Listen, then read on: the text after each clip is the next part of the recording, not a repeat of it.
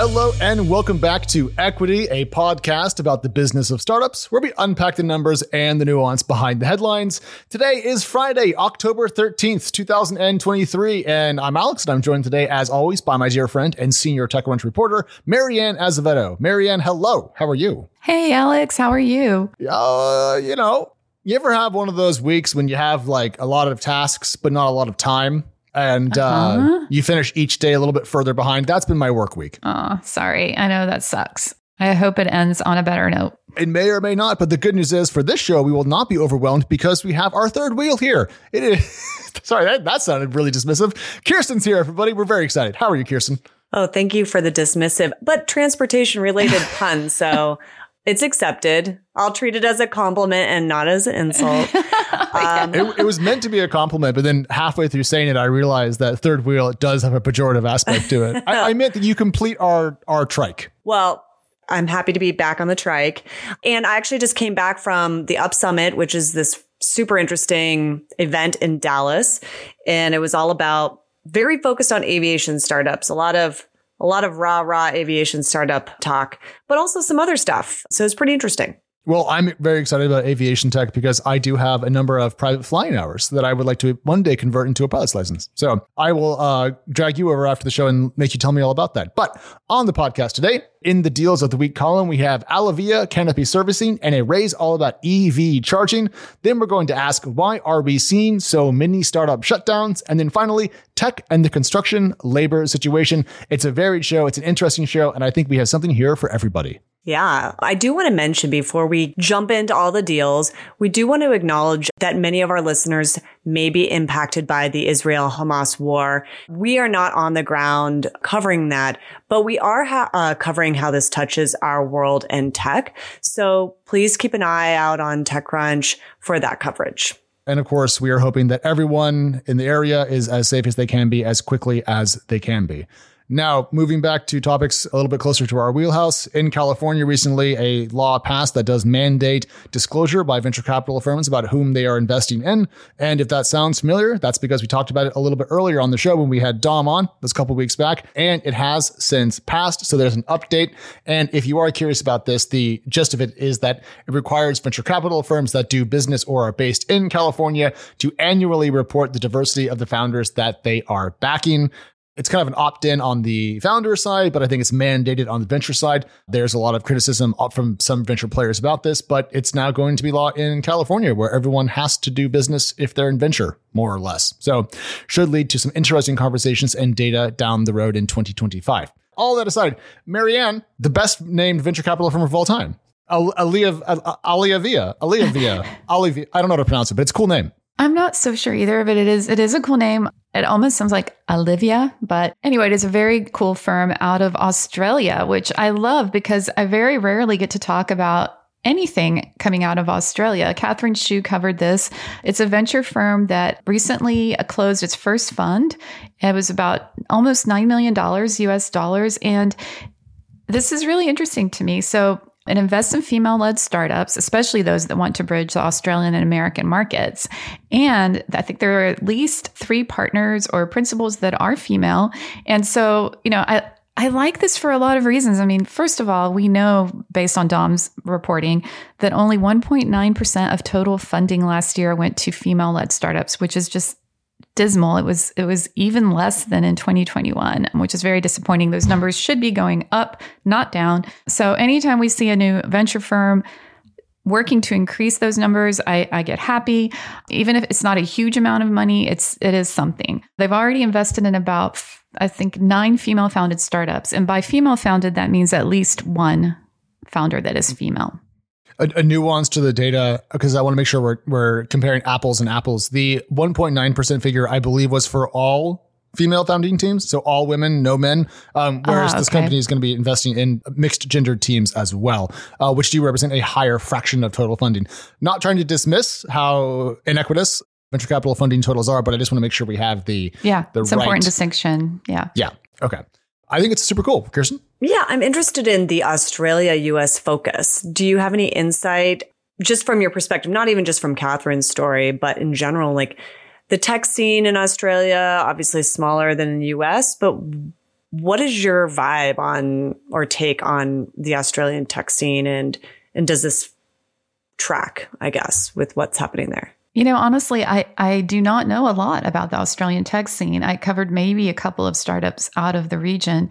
But one of the things that this firm is trying to do, they're trying to invest in companies that are Australian founded, but are trying to get into the US. They're trying to expand into the US. So they're trying to help them navigate the differences between the two markets, help get introductions to potential customers, investors, employees. So I wish I was more knowledgeable about Australia so I could answer this more informatively, but unfortunately I'm not. I can tell you a couple of the companies they have invested in. One is a Sydney-based online training platform called How To. Now they are also in the US. They've expanded here, and one of their customers is actually HubSpot. So, wow, good for them. Yeah. And on the Australian technology scene point, not only have we covered some startups from the country on TechWitch over the years, but there's also like a number of Australian headquartered tech companies that everyone listening to this show has heard of. Canva, may have heard of that. Atlassian, naturally a relatively big name in the developer tool space. And then Xero, spelled with an X, does, what is it, like small business accounting software or something like that. So there's a number of proven success stories in the Australian market. So it makes a lot of sense, I think, to build a fund focused on that. And then also, I want to say that when it comes to helping startup founders bridge a massive geographic and, maybe to some degree a cultural gap as well. Not a new idea. I forget the name of the firm, but I did talk to a couple of folks years ago who were building a venture capital firm whose thesis was, we are going to help American companies expand to their first foreign market in Japan. So this idea of helping people go somewhere else and operate intelligently in a different market that could be lucrative for them is a cool edge for a venture capital firm to offer. So I think it's really cool. I'm totally into it, Marianne. I am too. I think it's not about the dollar amount. It's really about the intent. And so I love to see it, and I hope we see more of it. Absolutely. Sticking to the theme of money in technology, my deal of the week is about Canopy Servicing. It's a company that I covered back in 2021 and then recently caught up with again because they had raised more capital. And I think this is interesting for a few reasons. One, I didn't know much about loan servicing. I don't know if you guys ever think about that, but I had never. So I like to learn new things. And so Canopy Software does the work of handling the back end of loan servicing. But more interestingly to me is we're seeing a company that raised in 2021, which was, I think we all agree, the peak of the last kind of valuation cycle, raised more money in 2023, certainly a different market. And then the question is, how did they navigate it? So sorry, that was a lot. They raised a $15.2 million Series A1 round, not a Series B. We covered their Series A back a couple of years ago. And they did raise it at a slightly lower pre-money valuation, which goes to show that, if you raise at the peak, Marianne, in the fintech world, you're not doomed. You might take a haircut, but certainly if your business is doing well, there's more capital out there for you. Alex, I am impressed. You always manage to get people to tell you these numbers. You got valuation haircut, which a lot of people don't like to admit. So, and it's not necessarily a shocking or bad thing, but people don't usually like to give those numbers. Well, Canopy didn't want to, and they're like, we don't usually disclose this, but I had PitchBook data on their Series A and their Series A1 that I sent over. And I was like, this is what PitchBook says. Any comment? And the numbers were off by like $1 million here, $1 million there. And so the founder provided some minor corrections to the numbers.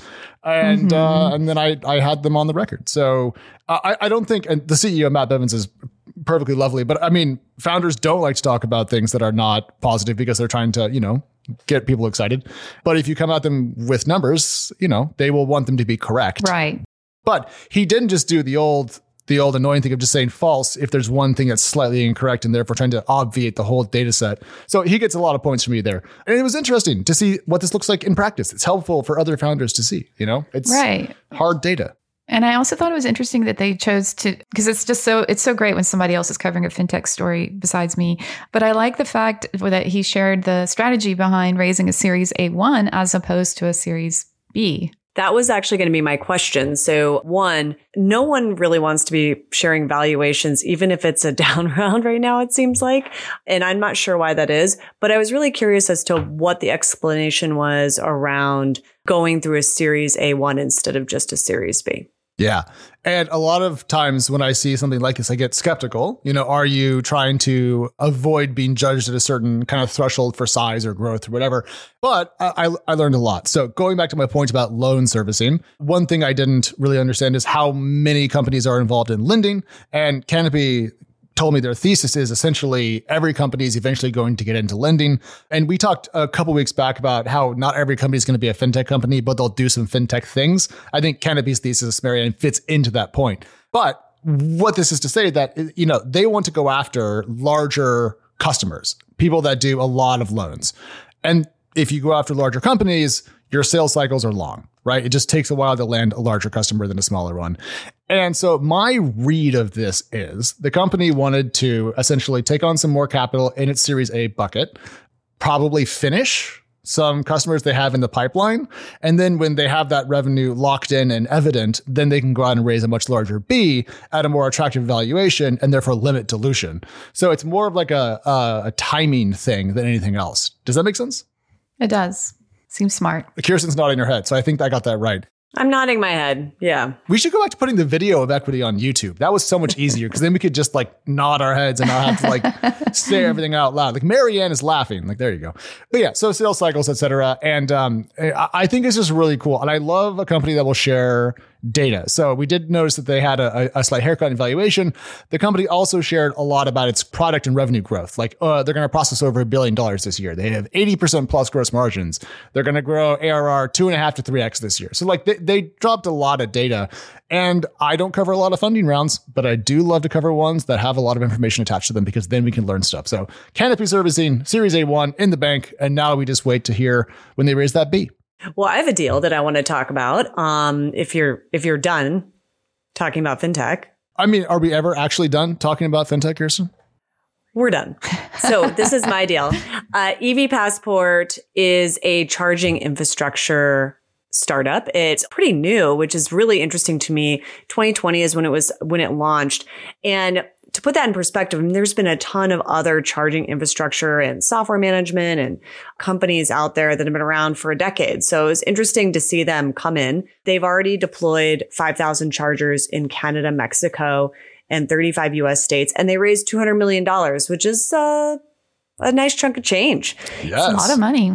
And worth noting is that the raise was from Northleaf Capital Partners, which is a private equity firm that has acquired a controlling stake in the startup. So it's not exactly like a traditional VC deal. The interesting thing about EV Passport is, first of all, we get to talk about a new acronym, Alex, which I think you'll enjoy because you like SaaS. So I do. Now we've got a new one. I don't even know how you would pronounce it, but it's IaaS, which is not ass. So it's not ass, but it means infrastructure as a service, which is kind of it's not a new area, but it's got a new name. I'm definitely seeing that name around, and I'm seeing companies in the software management side and also infrastructure, usually that's coupling of hardware and software together, getting money. And they've been around over the last few years, but now they're raising more funds. There's a bunch of deals over the summer, not as large as this. So yeah, IaaS. There you go.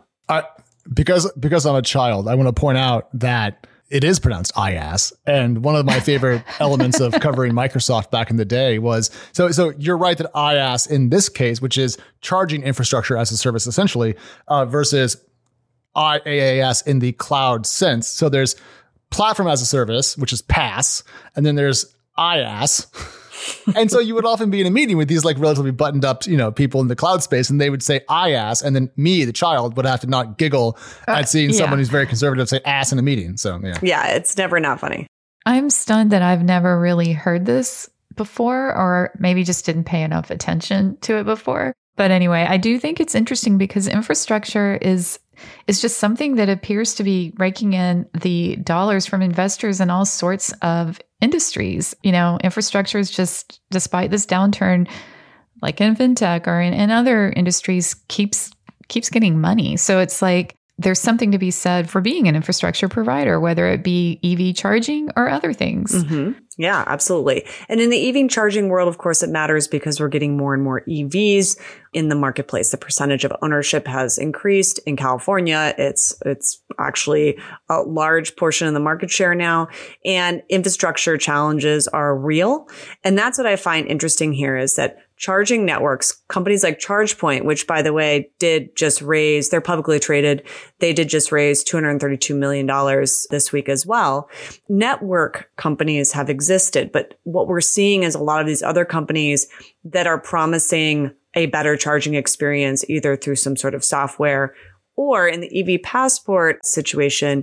Really what they were saying is they are infrastructure, but their approach is what they call passing the grandma test, which I'm not sure it does because you still have to use a QR code. But their idea is that you don't have to download an app. You can use a credit card or you can use the QR code when you get to the station, and then you go through the payment system that way. And again, there's a lot of experimentation to try to make EV charging a better experience, which right now is meh. I would describe it as a meh experience. Yeah, I thought this whole scanning a QR code and integrating with a digital wallet, I thought that was kind of interesting. They're just trying to make it as easy as possible for people to use it. Yeah, they're trying to make it easy as possible. But you know what I've found is there are places like even Electrify America, which the app works better, but there is credit cards. Here's the thing. These chargers are sitting outside. They're exposed to the sun, rain, all this stuff. They rarely have a shade over it, unlike a gas station. And in Arizona, you go in the summer and you try to use these credit card machines if you don't have the app on an EV charger. And yeah, they just don't work. They're fried. And so the app has been a more successful way for myself. And if you go really old school, if you had an EV back in the day, you had one of, 5 or 6 little dongle things that you attach to your like for your membership card to the gym or whatever you could use for your EV charger. And so you had to have a separate one for each network, which isn't great either. So the apps were kind of a better thing, but a simple QR code does work better than having a bunch of apps, probably. Mm-hmm. The last thing I want is another app. But what I do like about what EV Passport seems to want to do is to bring these charging points to places that already exist. Like wherever there's a parking spot, there might be an EV charging point. And I love the idea of making them pervasive, accessible, and even more easy to access, because then, oh my God, range anxiety goes away. Wherever you go, you can charge your car. And frankly, given the price decreases, Kirsten, we've seen, for example, from Tesla, when it comes to their EVs lately, it does feel like we're getting closer to a point in which EVs are more accessible to more folks, which means more demand. And if we don't add a lot of charge points, we're going to have congestion like you would not believe. And no one likes that. So right. I think it's super cool. And 200 million should get them a long way. Yeah. And final point, where you put these chargers matters. There was a big emphasis early on to put Tesla being a driver of this on highways. So to encourage people, hey, you can have an EV and you can take road trips. But actually, if you look in your city of where EV chargers are, they can be, depending on where you live, pretty scarce. And so great, you got them set for a road trip. But what about when you're in town, you don't own a house, maybe you have an apartment, and where do you charge? So hopefully it sounds like they're trying to tackle that problem. Yeah, like they're also teaming up with like multifamily developers, things like that, not just dealing with individual electric vehicle drivers, right? Like, yep. Yeah. So Reddit has decided that I should see all the Tesla subreddits, and people are like, this hotel said there wasn't an EV charge point, but I found an outlet in their basement. So having less bootleg solutions to charging cars, I think would be really great. All right. Now we have to take a very short break, but when we come back, startups that are shutting down and why. All right, we're back. Now, on the startup front, there's been a number of things going on that we want to discuss, including a number of shutdowns. There's been a couple of companies that are on our list. Marianne, one of these that was on our list this week was Braid. Yes. So earlier this week was on X and happened to come across a post by a founder, not an X post, but a blog post that was shared on X. Amanda Payton, she co-founded Braid, and it's a fintech, or it was a fintech that had created what's kind of this way for people to collectively pool their money together towards a shared thing, like a trip or, a purchase. And so kind of a shared wallet, if you want to call it. So long story short, the company shut down in September. And what most impressed me about this is that the co-founder, Amanda, she really outlined very, very specifically all the events that led to the shutdown, which I think is really valuable for other founders. Like, she went into detail about all the things she thinks that they did right and wrong. And I appreciated her candor, because very often, when there's a shutdown, founders, will express their regrets and take some blame, but they don't usually get so detailed. No, not at all. And there is so much in this blog post that she wrote that I think is useful. I mean, just to pick one anecdote from this saga, there was a moment when the company was doing well and someone told her, raise right now. Do it because this is the moment. And she said that she actually decided to put it off for a little bit. And just because of some other things that happened, that wound up wounding the business. And so there is an element of timing / luck in building things that I think she does a great job of explaining and talking about, like sponsor banks and getting blindsided by things and trying to handle changing market conditions. And I think the startup story becomes overly simplified at times in how we cover it, because we only get to see flashes of light from these companies when they talk to us, and they're kind of willing to share more often. But startups do things every day. And so we don't often see the nitty gritty and more, I don't know, there's just the really hard stuff that goes into building every single company. So I appreciated her showing that and not trying to just overly PR it as they shut down.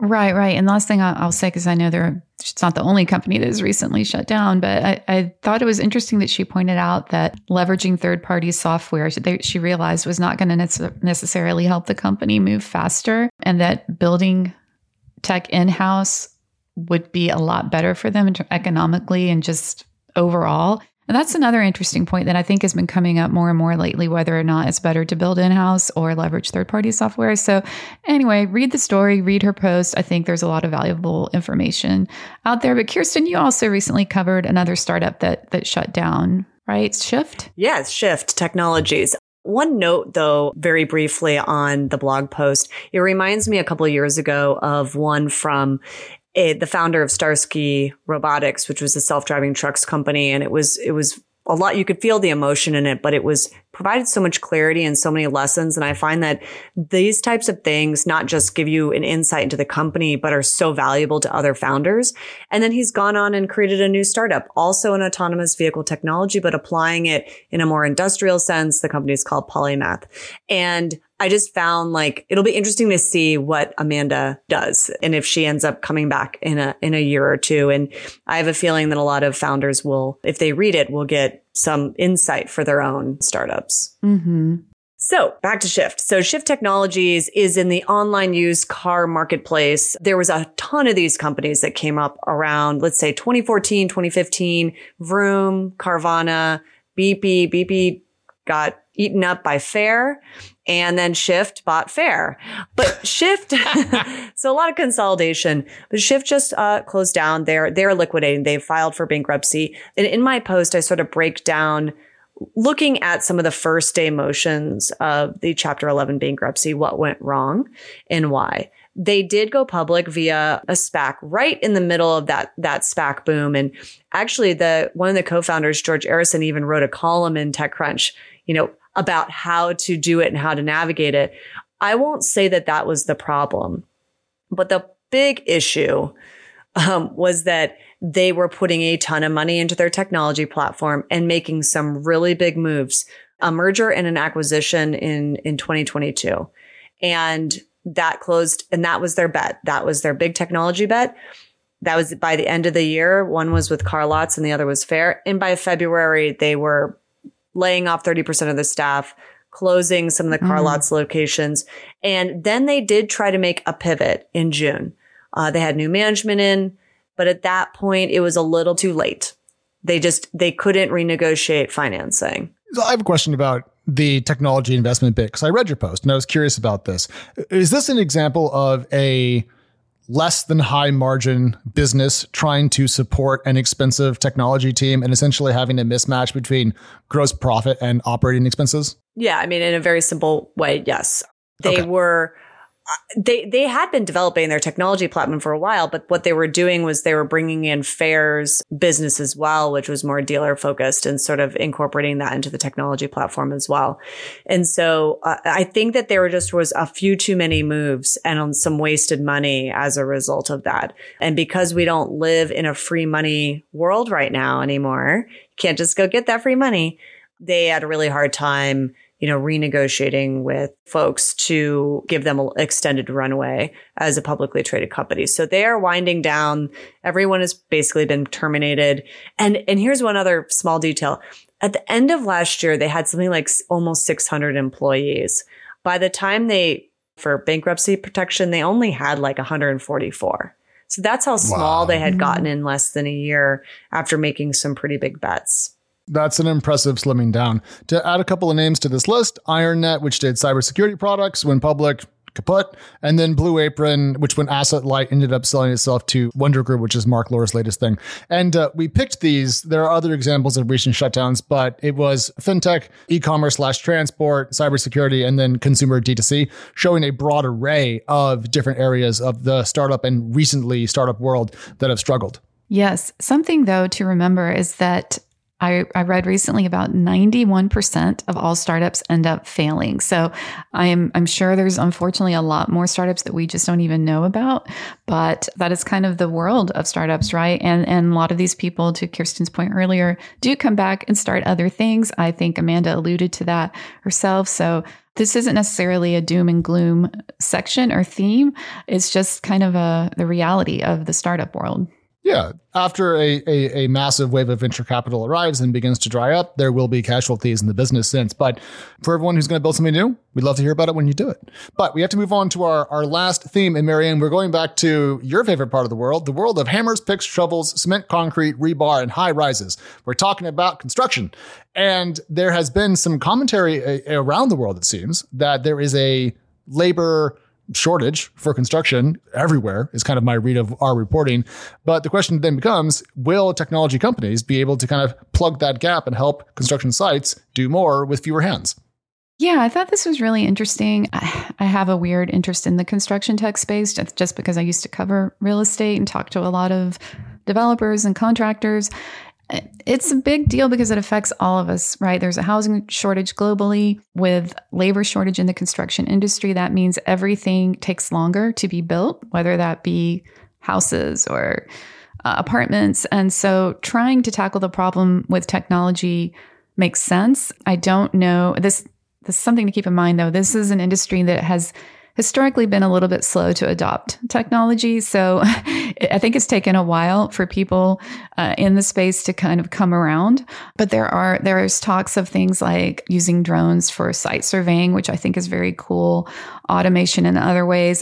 Robots used to do things like bricklaying, and concrete pouring. I have to admit, this almost falls into the self-driving car category lane for me, where I start to get a little like drones doing site surveys, I'm okay with, and using AI to automate other kinds of tasks. But when it comes to things like bricklaying or concrete, I start to get a little bit nervous, I have to admit. Because it's structural. Right. Right. Interesting. So here's my question, though. Will all this tech, while cool, actually help margins for construction companies? And by the way, if they save money, that doesn't necessarily mean that house that you're going to buy is lower, but I'm assuming they would. So are you seeing any indication or any tech out there that actually would reduce costs enough to increase margins? I mean, there's a lot of tech out there. I can't say that I can tell you, will they do that? Will they reduce margins? I don't know for sure. I think they're trying, but you raise a really good point. I think the thinking behind it is, okay, if we can move faster, we can build more and thus make more money because we can build more things in a shorter amount of time. That might be the logic behind it. And that also kind of leads to something else that one of the people surveyed pointed out, that we're seeing more and more modular construction or prefab building. And actually, Kyle Wiggers just covered a week or two ago that Mighty Buildings raised $52 million to build its 3D printed prefab homes, which, this concept seems to be growing in popularity depending on where you are. And so that's another interesting concept because, you can build these homes can be built in like a month or so compared to 6 or 7 or more, like a traditional house. So that's something else that's happening in this space that continues to kind of take off. Yeah, I wanted to circle back to the labor point, though, and the idea of margins. I think it's a great question, Kirsten. In the piece that Karan Bashan wrote for TechCrunch Plus on this, he had a quote from Ritwik Pavan, the founder and CEO of Krava, who said that he believes that construction industry will have no option but to lean towards technology to close these labor gaps due to a couple of reasons. And I was kind of stuck on that because technology can be expensive. Why is that the solution here? How does it work on a margin basis? Here's my thought. Labor shortages are resolvable with large increases to offered payment for that labor. If you have an issue, you can just double the pay and you'll have more applicants and it'll kind of sort out. So if companies are choosing to not do that, and they're choosing to lean more into technology, I think it would imply that it is the more cost-effective approach to solving the issue. If that will improve margins or just maintain them, I don't know. But I do think economics are at the root of what we're describing here. And there's even some VCs getting into this. You know, Suffolk Technologies put together a $110 million fund we learned back in July to back companies kind of in this space. So certainly people think that it'll be sufficiently efficient that people will want to buy it, the technology that is. Yeah, there's actually a lot more VC firms investing in this space than people might realize. There's Brick and Mortar Ventures that's been doing it now for a few years. And one of the founders of that firm is of the Bechtel family, big construction giant. Oh, thank you. That meant nothing to me. Right. But anyway, so it's actually something that I think has been quietly happening for a little while now. And again, it's one of those not super sexy industries, but it still has like a lot of important implications for all of us. Mm-hmm. Yeah, absolutely. The startups that I want to see some, maybe it's on the software side, probably, of like how to find or leverage cost efficiencies when it comes to commodities, because that drives a lot of construction prices up, right? And we have, the consumer price index rose, 3.7% through September. So that was just announced this week. And you see that kind of pricing pressure put in construction. It would be cool to see. Maybe there's an opportunity there. You can't get away from commodity pricings, but maybe there's a way that software can be used to, find the best prices out there. Yeah, there is a startup that I covered, a female-led construction startup, which is always kind of refreshing, called Kojo.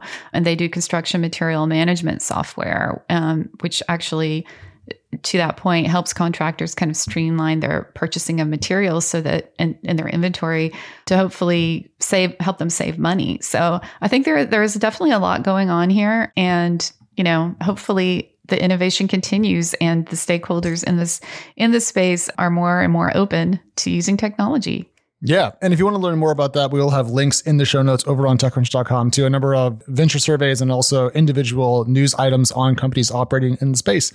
But my friends, we are out of time. We have to go away for now. Don't worry, everyone, though. Of course, Equity will be back on Monday. We come out 3 times a week, Monday, Wednesday, Friday, bringing you a kickoff, an interview, and then, of course, our weekly news roundup with my friends here. And if you want even more Equity, we're on X and Threads under the handle EquityPod. And, of course, you can use the code Equity, all caps, to save money on an annual pass to TechCrunch Plus. Kirsten, Marianne, as always, an absolute pleasure, and I'll talk to you guys in a week. Ciao. Bye. Equity is hosted by myself, Editor-in-Chief of TechCrunch Plus, Alex Wilhelm, and TechCrunch Senior Reporter, Mary Ann Azevedo. We are produced by Teresa Loconsolo with editing by Kel. Bryce Durbin is our illustrator, and a big thank you to the audience development team and Henry Picavet, who manages TechCrunch audio products. Thank you so much for listening, and we'll talk to you next time.